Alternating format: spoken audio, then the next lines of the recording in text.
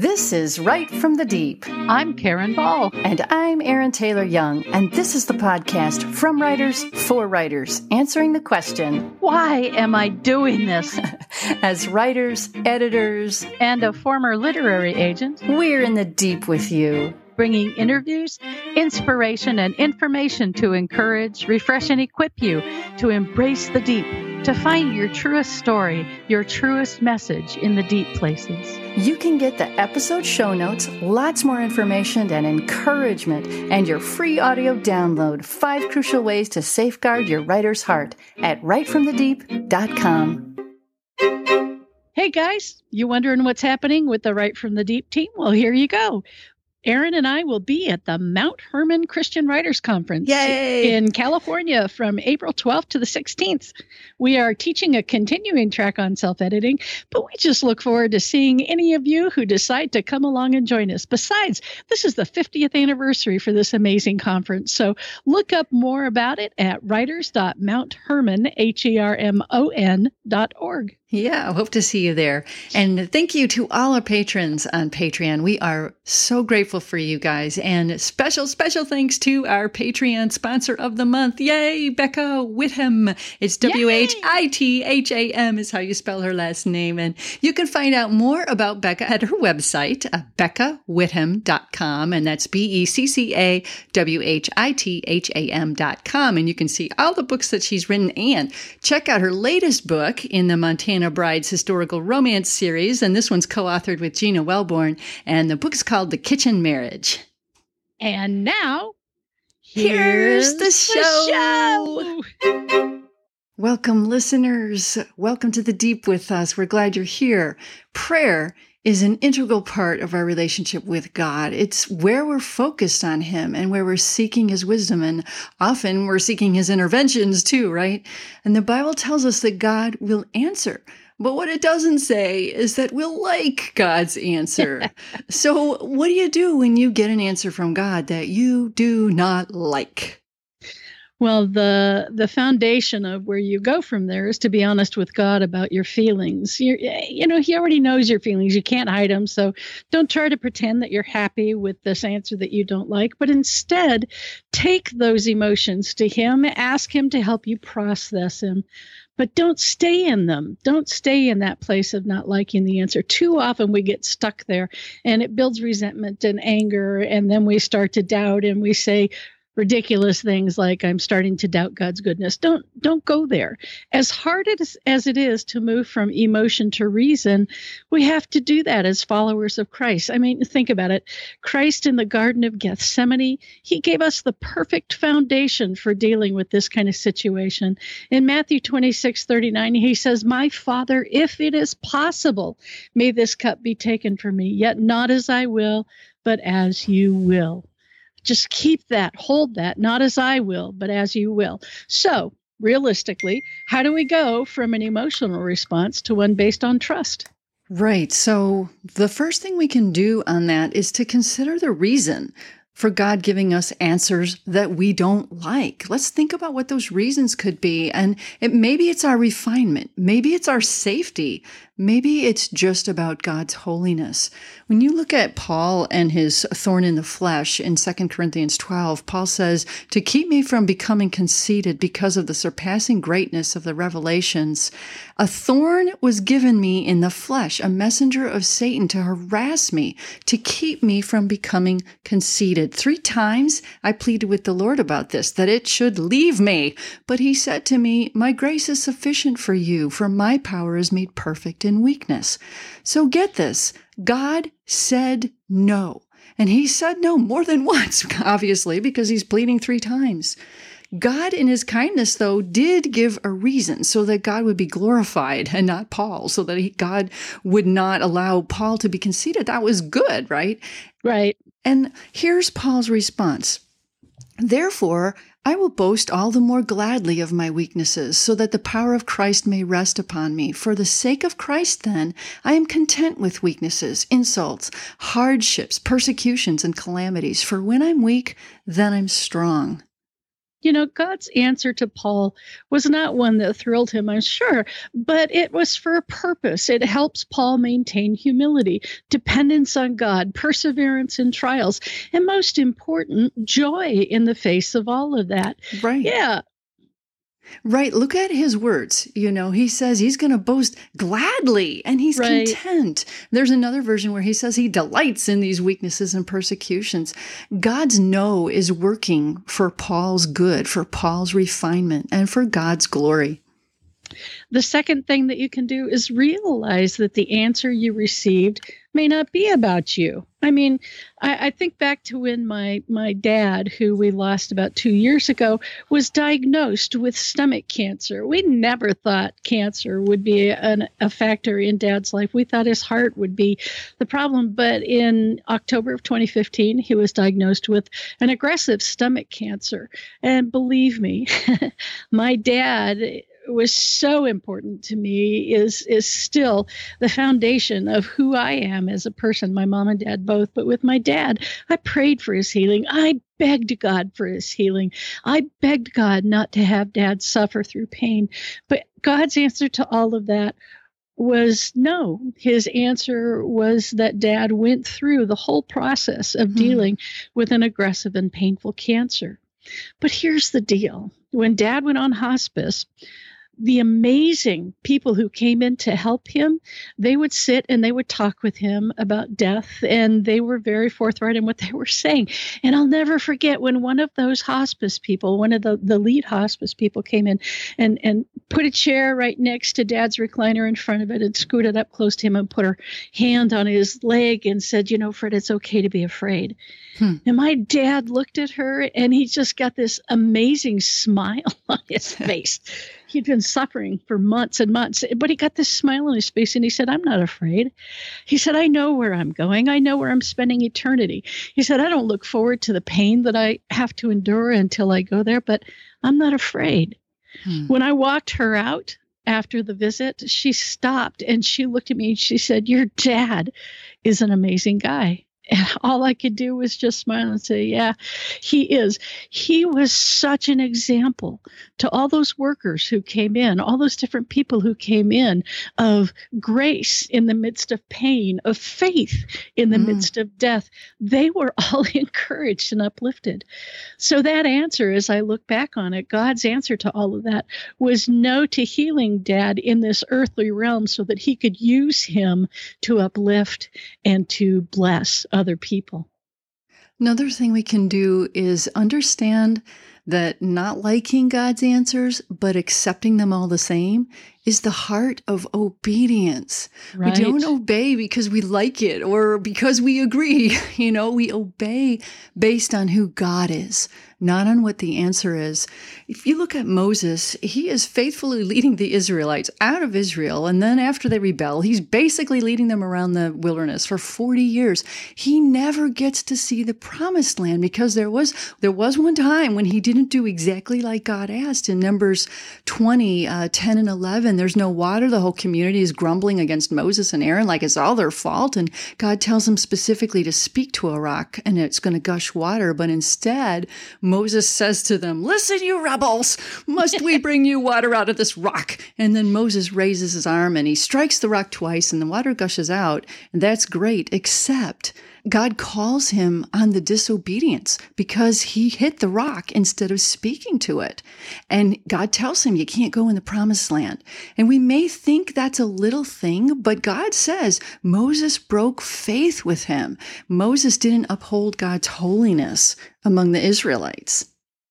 That's tough. Moses ends up pleading with God in Deuteronomy 3:24 through 26, where it says, at that time I pleaded with the Lord, sovereign Lord, you have begun to show to your servant your greatness and your strong hand. For what God is there in heaven or on earth who can do the deeds and mighty works you do? Let me go over and see the good land beyond the Jordan, that fine hill country in Lebanon. But because of you, the Lord was angry with me, and he would not listen to me. That is enough, the Lord said. Do not speak to me anymore about this matter. God was pretty clear. Right. And Moses obviously didn't like God's answer. It was a hard answer. It's hard when we get answers that are basically consequences to our choices and thinking that we know better than God does. Those are the toughest answers of all. But there's nothing Moses can do because God's in charge. And so Moses went on to lead the Israelites around all those years and to accept the fact that he never got to enjoy the fruit of all that had to take place, or the rest. Yeah, and the key in all this is, what is Moses' heart doing? You know, at the end of his life, is he bitter? Does he accept God's response instead? He accepted the response. He is still faithful. He still speaks to the people on God's behalf. Was it a struggle to accept God's decision? I think so, because Moses is human. Yeah. You know, it's always a struggle, but ultimately he has a heart of obedience because of who God is.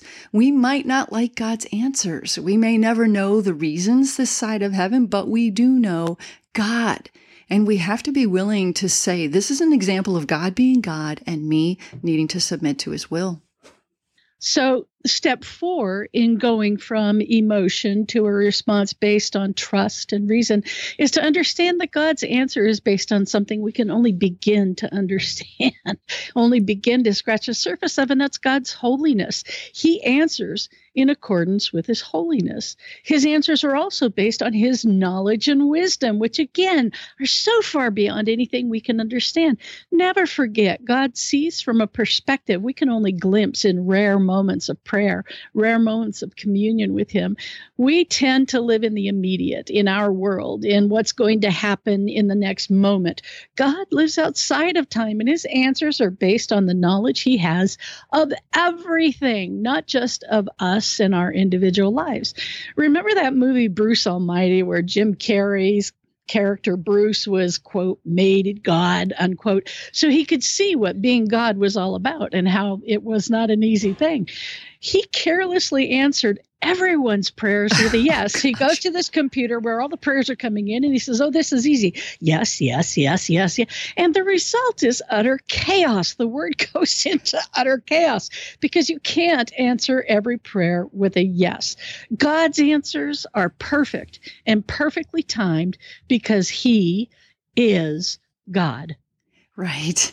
Another thing to realize here, and this relates to the last thing, is to realize that this could be a benefit that we can't even see yet. I'm in the midst of this right now, you guys. My husband lost his job many months ago, and that's very frustrating. He wanted to have this stable home for our kids. He wants to stay in this comfy house, in this comfy place. And God said, no. No. But here's the thing. At the job he was at, he wasn't using all his gifts. And I'm thinking, maybe this is an opportunity for him. Maybe God leads him to something entirely different that we can't even see yet. That's going to be a brand new opportunity and an exciting thing and a good thing for him. That's what we're trusting. That's what we have faith in, that God's going to do something ultimately good, a benefit that we don't see yet. I was just talking to someone the other day, and it was a gal, and she didn't end up taking a job like 20 years ago. There was this job opportunity overseas, and she just never heard the amen from God, but she always kind of wondered, and regretted. Maybe she should have taken it after all, but she really didn't think God was leading her.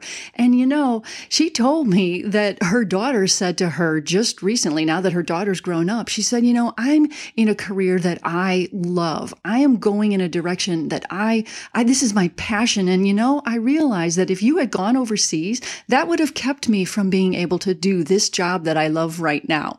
And we're talking about something 20 years down the road, that was a benefit nobody could have foreseen. This God who is sovereign, who knows everything from beginning of time, that's the one we trust in.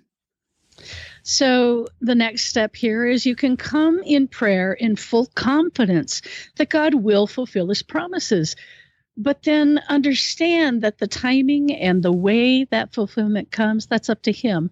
In Numbers 23, 18 through 20, let's listen to this. God is not human that he should lie. guys, he's going to fulfill his promises. He's not human that he should lie, not a human being that he should change his mind. Does he speak and then not act? Well, guys, does he? Obviously, the answer is no. Does he promise and not fulfill? Again, no. He fulfills every promise he's made, and we can trust both God's word and his character.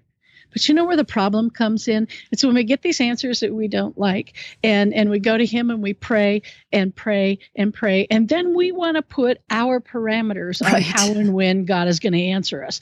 We even try to sometimes step in and give him a hand. Right. Clearly, he's forgotten us. I mean, look at Abraham and Sarah. God promised them a child of the new covenant, but they got tired of waiting. Yeah, it was a long time.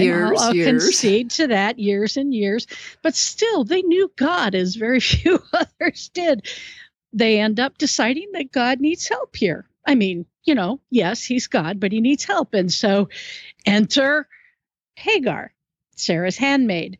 And Abraham sleeps with her, and enter Ishmael, the firstborn son. But you know what? Even though their, quote, intervention, unquote, did result in a son, Ishmael brought great pain to Abraham. Abraham pled with God that Ishmael would live under God's blessings. And eventually God said he would bless Ishmael. But he also said very clearly and very firmly that the covenant was with the true promised child, which was Israel. And the thing is that God's timing is perfect. Right. And he knew when it would be time for Isaac to be born. He knew when the right time was. And I look at that. I was just reading about the birth of Samuel. Same thing. Hannah is pleading year after year after year for a child, and God says no. And this is terrible because her husband has another wife and she's having kids left and right. And she's cruel to Hannah, provoking her. They go to their annual sacrifice and she never ends up eating because she's so upset. And one year she's praying in the temple. She's so distraught. The priest Eli thinks she's drunk, and so they have this conversation and she tells him all, her heart. And he says, go in peace. And the God of Israel grant your petition that you have made to him. And I think that gives Hannah all kinds of confidence that God is ultimately going to answer her prayer, because it says she gets up, she goes, she worships, she seems at peace. And in God's time, he does say yes. And Samuel is born. Now, Hannah had promised to give him back to the Lord. So Samuel ends up living at the temple with the priest Eli. And ultimately, here's the timing part. Samuel is there and ready to lead Israel after Eli and his sons all die on the same day. But there has been Samuel all this time hearing the word of the Lord and growing, and the people respect him. They're not left in chaos, even though those Eli and the sons died at a very difficult time. So that was God's purpose for Samuel, but Hannah could never foresee that. That was God's plan. That was God's timing. And yes, ultimately, Hannah did get more children. So it all ended happily. So that difficult answer of no for years and years and years ultimately resulted in an answer of yes, but not until God knew things were ready. So what we're saying here, guys, is it's okay to go through the emotional response of not liking God's answers. We all get hard answers from God, and answers that we're like, that cannot be God's answer. Yeah. But you know what? That's a normal human emotion when we don't get what we hope for. But then we need to move from that place of emotion to a place of trust, to a place of reason, to a place of embracing the reality of the one who gives us our answers. We need to go to him in prayer, even after we've gotten an answer we don't like. Return to prayer and return to him and submit it all to him. We get past our emotions when we focus on the answer giver, right, not on the answer itself. Like we've said several times, our trust, my friends, is in God and in his proven character, not in the individual answers we receive when we pray. The verse we'll end with today is one we've heard over and over and over, but you know what? Too many of us don't trust in it. We don't take it to heart. We just, rip it off like memory school when we were in church and stuff. But I encourage you, listen now. Listen and take these truths to heart. Let this verse be your guide when you receive an answer from God that you don't like. And this is Proverbs 3:5-6. Trust in the Lord with all your heart. and lean not on your own understanding. In all your ways, submit to him, and he will make your paths straight. Amen. Amen. Hey guys, thanks for joining us today. We hope you found it helpful. And if you know someone else who needs this podcast, please share it. You can find backlist episodes and lots more resources at our website, rightfromthedeep.com. Yep, we'd love to connect with you guys there. So, until next time, embrace the deep. Your writing and your life will never be the same. Amen. Amen.